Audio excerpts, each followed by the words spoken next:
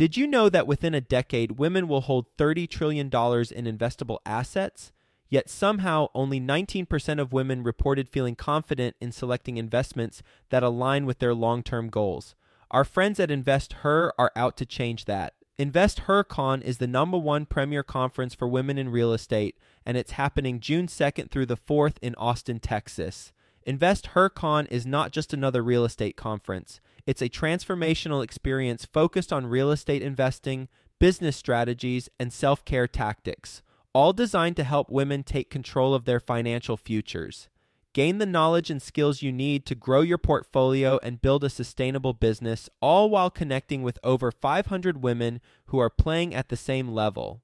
To learn more and to get your tickets, visit InvestHerCon.com today and use the code 100BESTEVER to get $100 off your ticket. That's InvestHer, H-E-R, con.com, promo code 100BESTEVER to get $100 off your ticket. Deals in money. We are constantly seeking deals in money as real estate investors, and I bet you're having a challenge right now, especially with deals, if you're like most real estate investors, because it's tough to find deals right now. But here's the thing. There's a competitive advantage out there that when implemented, it will help you accomplish your objective of getting more deals and or getting more investors. And that is having a great follow-up system. Having a great follow-up is one of the keys to success in real estate, and Follow Up Boss is the leading CRM for real estate. This is the system you need in place so you can reach out to owners and brokers directly for deals, or you can follow up with your investors, and you do it all in one spot. The CRM makes it 10 times faster to call and text owners, then integrates those into a software so nothing slips through the cracks. The Follow Up Boss conversion system and powerful management tools help align your methods and drive growth that otherwise it could have been missed and probably would have been missed. Go to followupboss.com/bestever to get a system in place. And if you need help, they got you covered. Follow Up Boss offers experts 7 days a week. You can pick up the phone and speak to an actual human being anytime during business hours. Visit followupboss.com/bestever to check out how much time you could save by streamlining your follow-up process. Best Ever listeners, they're treating you extra special. You get an extended 30-day free trial, twice the length of the normal trial for a limited time. Go to followupboss.com/bestever and perfect your follow-up. Quick disclaimer, the views and opinions expressed in this podcast are provided for informational purposes only and should not be construed as an offer to buy or sell any securities or to make or consider any investment or course of action. For more information, go to bestevershow.com. Sometimes the best deals you do are the deals you walk away from. That's a hard lesson to learn, but it's critically important because otherwise you're signing guarantees a lot of times as a developer. And one bad deal can take down 4 good deals if you're not careful. Hello, Best Ever listeners. Welcome to the Best Real Estate Investing Advice Ever show. I'm Ash Patel, and I'm with today's guest, Bob Volker. Bob is joining us from Athens, Georgia. He is the author of Managing the Complexities of Real Estate Development, a training manual for young developers, attorneys, and debt and equity associates. He has retired after 38 years as a real estate attorney and developer focused on urban, complex, mixed-use, and high-rise residential projects. Bob, thank you for joining us, and how are you today? Oh, I'm great. Thanks for having me. We're excited to have you. Bob, before we get started, can you give the Best Ever listeners a little bit more about your background and what you're focused on now? Sure. By background, I'm a CPA, went to law school, became a tax attorney. In 1986, Congress decided they didn't like tax attorneys anymore, changed all the tax laws. I moved over into real estate, happened upon one of the first low-income housing tax credit projects in Texas in the late 80s, became the first attorney in Texas to focus on that as a practice area, left shortly thereafter and became an affordable housing developer and developed 3,300 units of affordable housing in Texas, Oklahoma, and Arizona. Came back to the law firm when my daughter went to college and got put on a big project out in LA, the W Hollywood Hotel and Condos at Hollywood and Vine. It's a $620 million mixed-use project. After having never worked on a hotel deal, a mixed-use deal, or a condo deal. So it was a totally different experience for me. I spent 2.5 years of my life working 250 hours a month just on that project.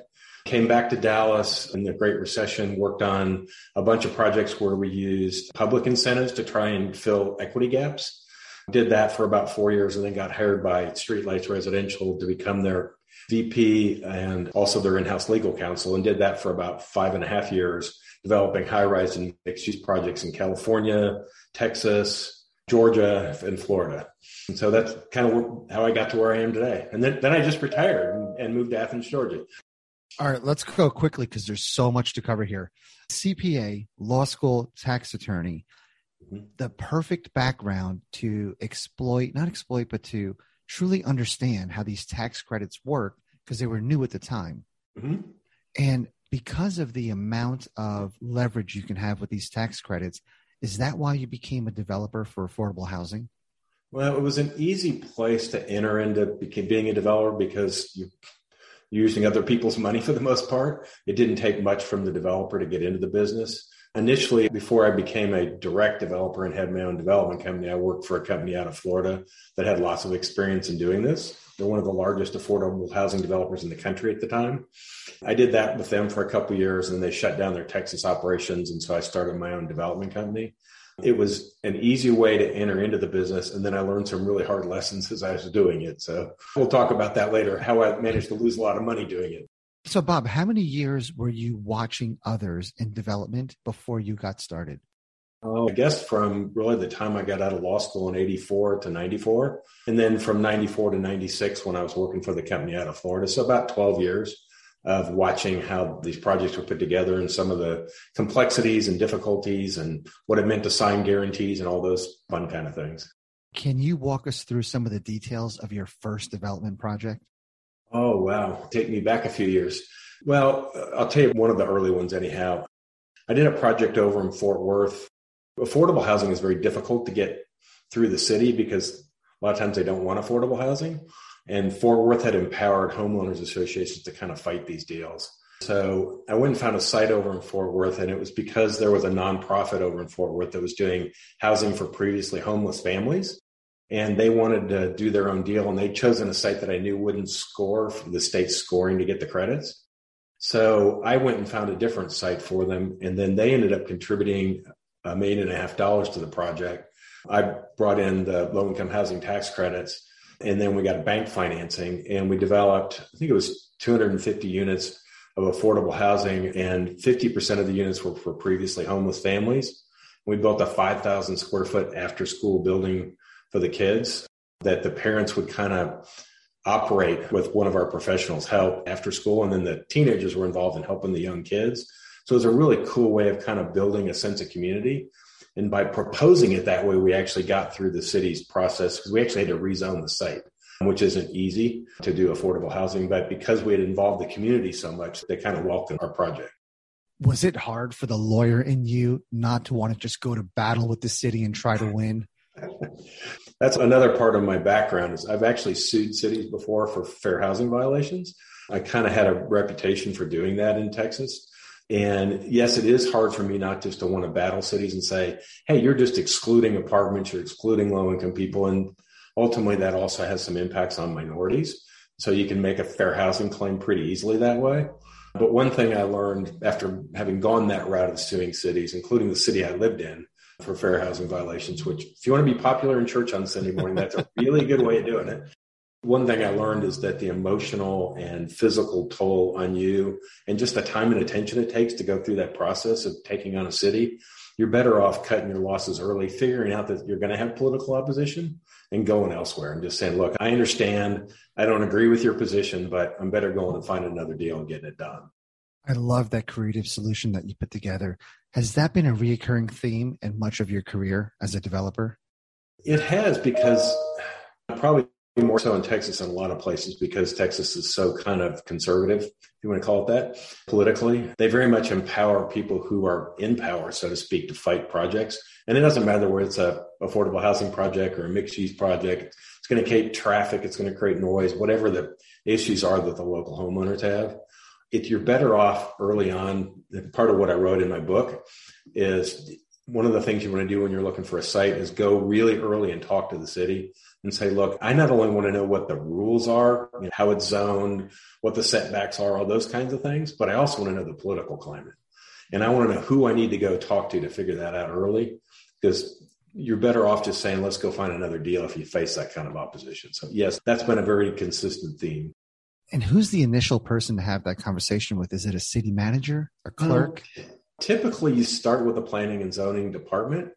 They typically have a pretty good feel for that, and they'll tell you who you need to talk to. It depends on the city. Some cities have council people who are elected at large, and other cities have council people who are elected from district. So you want to go talk, like when we did our deal in Fort Worth, I went and talked to the city councilman for that district.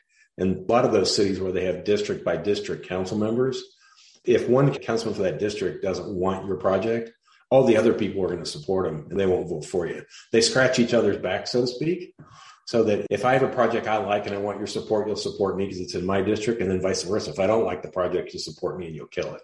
It creates a really weird political dynamic and a development dynamic, but it is what it is and you got to deal with it. What were some of the big mistakes and hard lessons learned in your career? Well, I'd say the biggest one, the deal where I lost the most money, was we saw that we were having problems making our numbers work on development projects, on affordable housing projects. So we said, well, maybe we'll just take the contractor's fee out of the deal, so to speak. We'll just be our own contractor.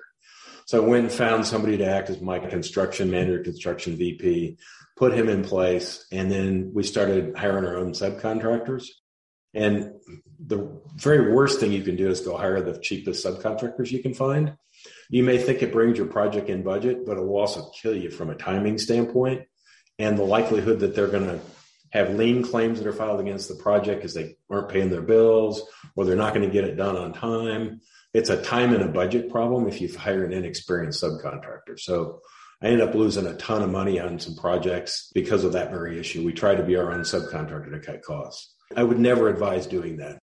And Bob, why did you write a book on development, equity? What was the inspiration behind that? Well, I retired a year and a half ago and didn't want to sit around and do nothing at the house.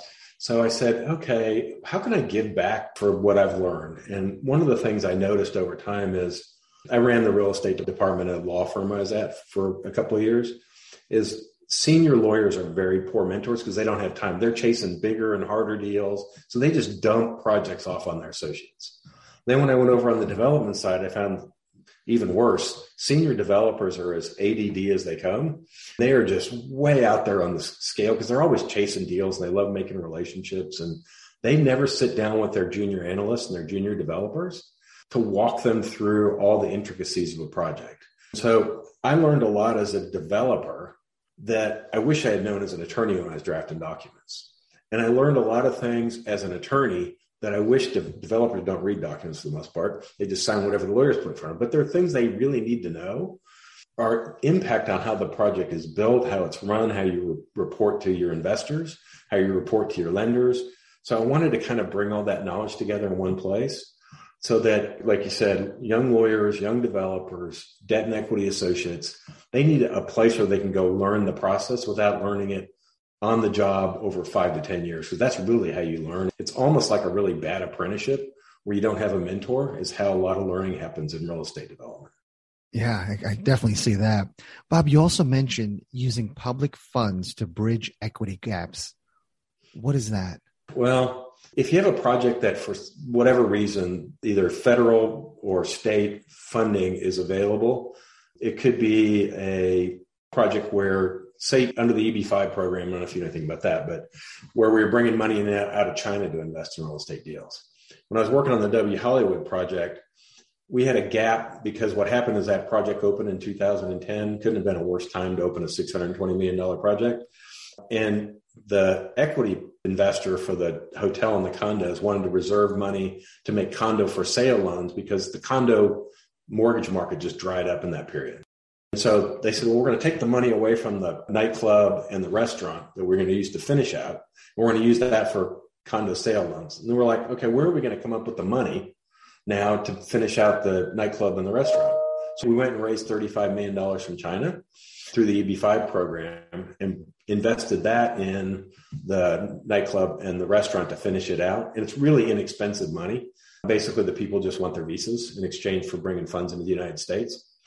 And then when the recession hit and I came back after the Hollywood project, I started going around to the law firm's clients and saying, okay, who has projects now in the middle of the recession? I knew it was going to happen. Debt sized down and equity was going to size down, and you're going to end up with a funding gap if you kind of understand how the capital stack gets built. So I saw that gap. So I started going around to clients saying, show me your projects you're having trouble getting funded. And so I found projects from various law firm clients that needed to fill gaps. You can do it through EB-5. You can do it through all kinds of state and federal financing. We use tax increment financing in Texas is another way of doing it. So I did a lot of that kind of work. And really low-income housing tax credits is a way to fill a gap. Historic tax credits are a way to fill a gap. New market tax credits. And over time, I ended up working on all those kinds of projects. We'll get back to the show, but first, some sponsors I'm confident you'll find value in learning more about. When it comes to scaling your real estate business, is lack of capital holding you back? Raising private capital on demand can be a major challenge, but you can get the knowledge and tools you need to succeed when you attend Dana Cornell's 4-week Raise Capital Masterclass Live. After starting out with no capital or relationships, Dana has raised over $1 billion twice in the past 20 years. And he has made it his mission to share the best of what he's learned with business owners and investors like you. You can learn more at danacornell.com/best ever. Dana's Raise Capital Masterclass Live allows you to immediately unlock and raise capital on demand, drastically increasing your business's growth. If you're ready to take your business to the next level, go to danacornell.com/best ever to enroll today. I'd like to introduce you to my good friends over at PassiveInvesting.com, a private equity real estate firm based out of the Carolinas. PassiveInvesting.com makes it easy for you to start investing in real estate. They focus on acquiring institutional quality apartments and self-storage facilities with private accredited investor funds. They also have a real estate debt fund that offers hard money loans to local fix and flippers across the U.S., which currently has a 0% default rate. With a portfolio of over $700 million in assets and controlling over $250 million in equity, they know how to secure the best deals and how to avoid the red flags. If you are interested in learning more, please reach out directly to PassiveInvesting.com and request the free Passive Investor Guide that outlines the 7 red flags for passive apartment and self-storage investing. Visit PassiveInvesting.com/red flags to download that PDF now. That's PassiveInvesting.com/red flags. EB-5, can you explain to the best ever listeners what that is? Well, it's somewhat shorthanded referred to as visas for investment. It was done mainly with Chinese investors because there were a bunch of them who wanted to get visas in the United States, not so much that the investor wanted to come to the United States, but they wanted their children to come here to go to college and ultimately be able to get jobs. So I forget the dollar amounts of what they used to be. I think it was if you invested $500,000 in the United States and you created X number of jobs with that investment, you then got a visa for yourself, your spouse, and all your children under age 21. And they typically got like a 2% rate of return on their money. You have to go through a regional center, which is kind of one of the federally licensed organizations that are allowed to participate in this program. And they're the ones who aggregate investors together. Because typically you don't just need $500,000, you may need 10 million or 20 million or 30 million. So they aggregate all the investors together by going over to China, putting on kind of like a syndication show for the investors, where they talk about the projects they're going to invest in. They get all those investors together. They then invest in your project. Typically, you're paying the regional center a lot more than 2%. So you're paying them like 7 to 8% on the money. And they're then stripping off the excess return. The regional center is, that's how they get paid for their efforts. And the foreign investors then only get, say, 2%. And if they create those jobs and they stay in place for X number of years, then they get a visa for themselves and their family. That's basically what the EB-5 program is. And has that been phased out?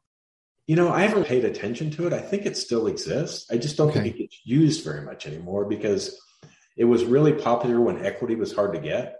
Like I said, after the Great Recession, once equity started coming back in the marketplace, now there's so much equity chasing real estate deals. It's really a pain for a developer to go through the process unless there's no other way for them to get the money. So I just think it's not as popular as it was years ago. So what do most developers leave on the table? For example, what's the low-hanging fruit from all of these other tax programs? What's the lowest hanging fruit, rather?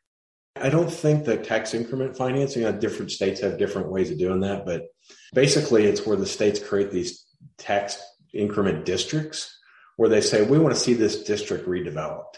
So they take and they say, okay, as of today, say a piece of real estate has $1 million land value, but it hasn't been developed. If you agree to invest in that particular district, they take all that additional tax that's generated above that $1 million base, and they put that in a fund and they invest it back in the district. So what you may then be able to get a loan from that district. Sometimes they float bonds to do it. You may be able to get a loan from that district to be able to fill a gap in your project. And what's great about that is, again, it's a low interest loan. Sometimes it's a grant to create redevelopment in a particular district. So that's something I don't think very many people know about. And various states and cities have their own rules on how they do that. Yeah, I didn't know about it. Thank you for bringing that up. Bob, you've done a lot with affordable housing over the years. Can a developer still take advantage of that today? Sure. Yeah, the low-income housing tax credit program and tax-exempt bond program that goes with that still exists today. It's still out there. There's two different tax credits. There's a 9% credit and a 4% credit.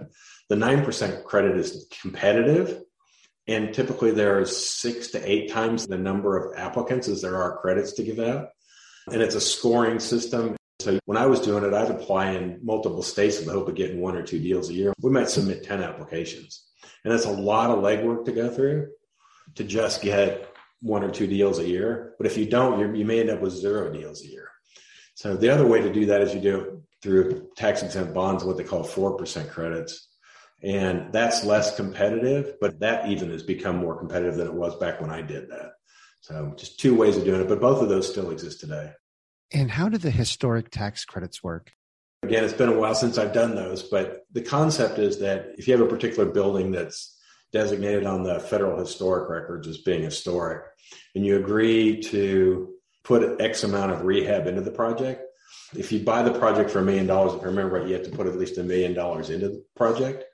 And if you do that, you get historic credits that ultimately will pay you back about 40% in value. You get the credits and then you turn around and sell them to an investor. And it pays you back about 40% of what you put into the project, kind of upfront once you get the renovations certified and you get the renovations completed as being done the way you said you were going to do them. So it provides a lot of equity again for your project that otherwise a lot of these historic buildings wouldn't get renovated. All right, Bob, you're making a lot of this sound easy because you've got a lifetime of experience in all of these different areas. How do we find out about all these different programs? Well, the best way to do it is go find a lawyer who's done a lot of this stuff. And there are lawyers and law firms that kind of specialize in this type of work.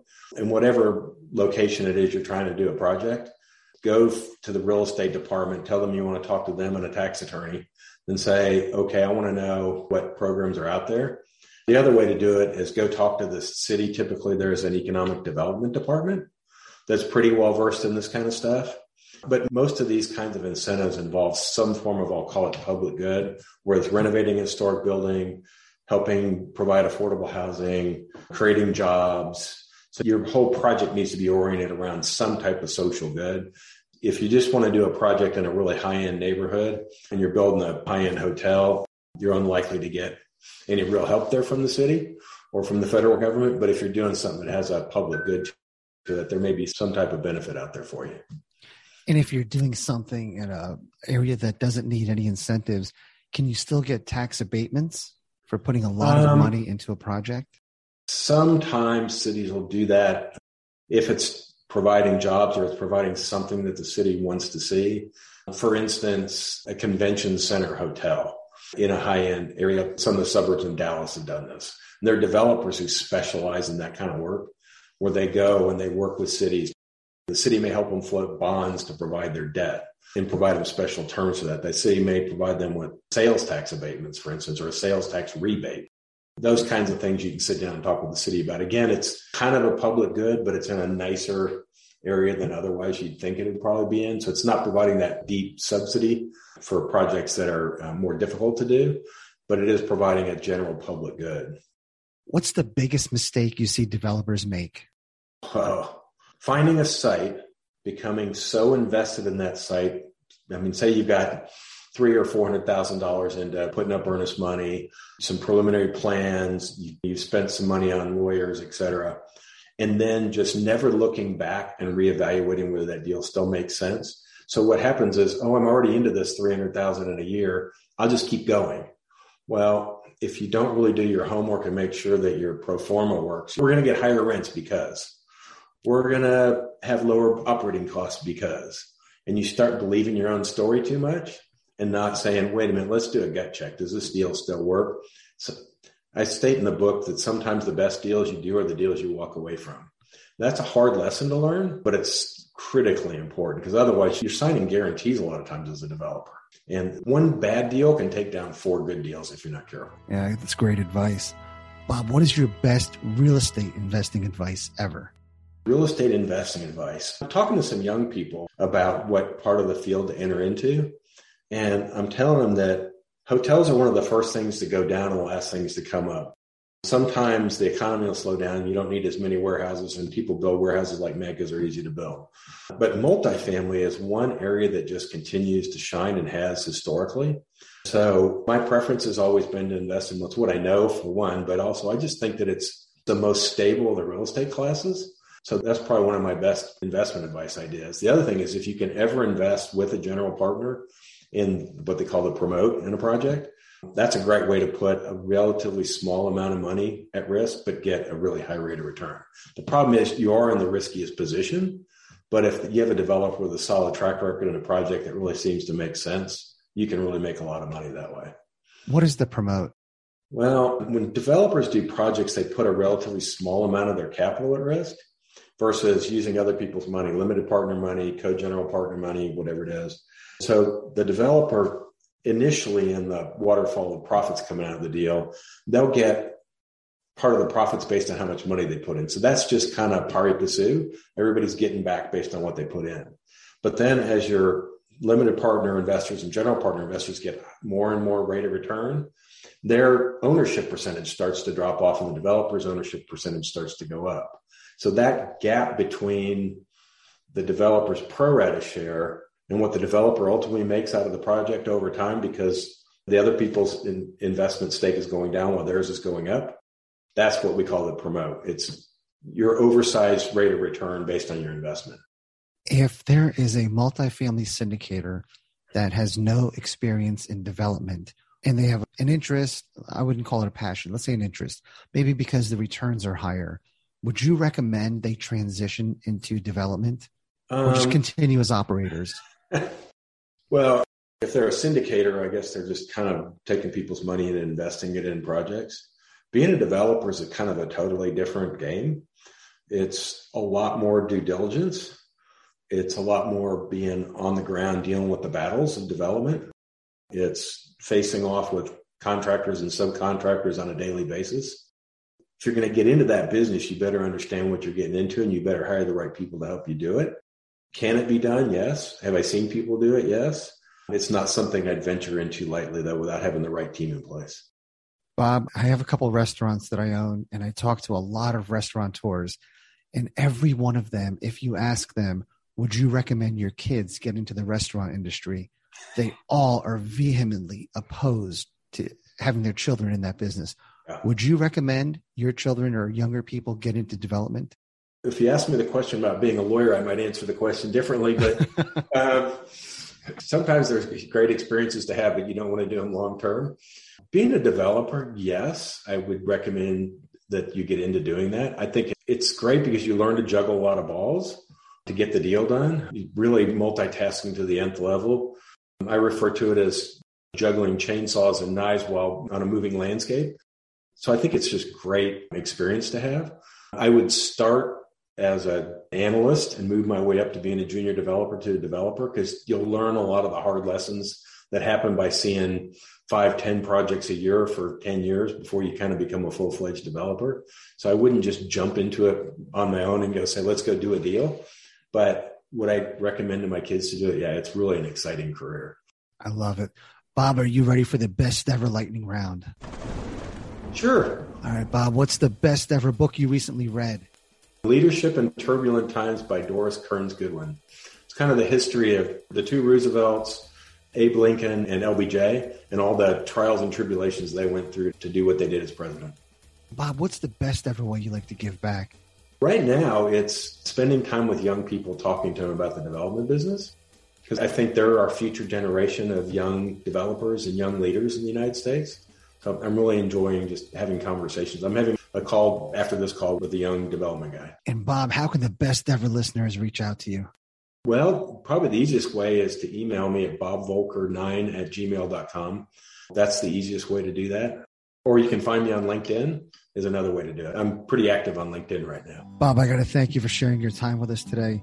An illustrious career starting out as a CPA, going to law school, becoming a tax attorney, learning about affordable housing tax credits, becoming a developer, $600 million projects. So thank you for sharing all of your time with us today. Ash, absolutely my pleasure.